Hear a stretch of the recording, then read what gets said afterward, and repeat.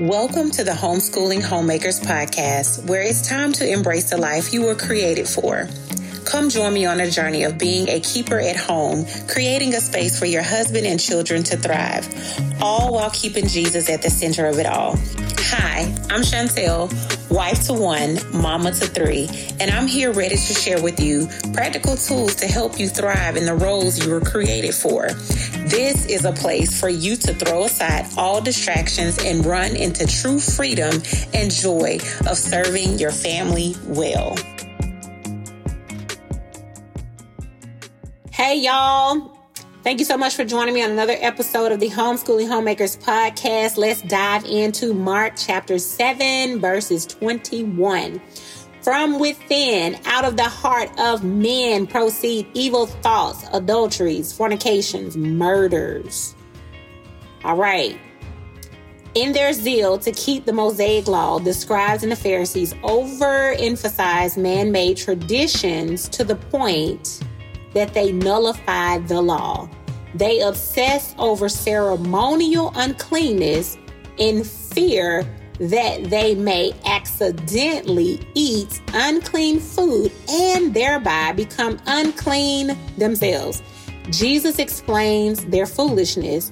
Whether you are unclean as a person is dependent on your heart, not your diet. Heart is from the Greek root word cardia. It is the core of our being from which our desires, thoughts, and judgments come from. Our actions reveal the state of our hearts. I'm going to repeat that.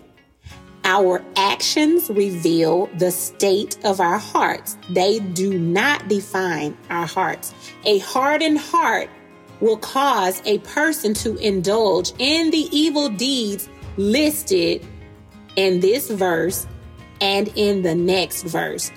Evil is from the Greek root word kakos and means inappropriate, harmful, or bad. Thoughts from the Greek word dialogimos doesn't mean flickering impulses, but careful deliberations.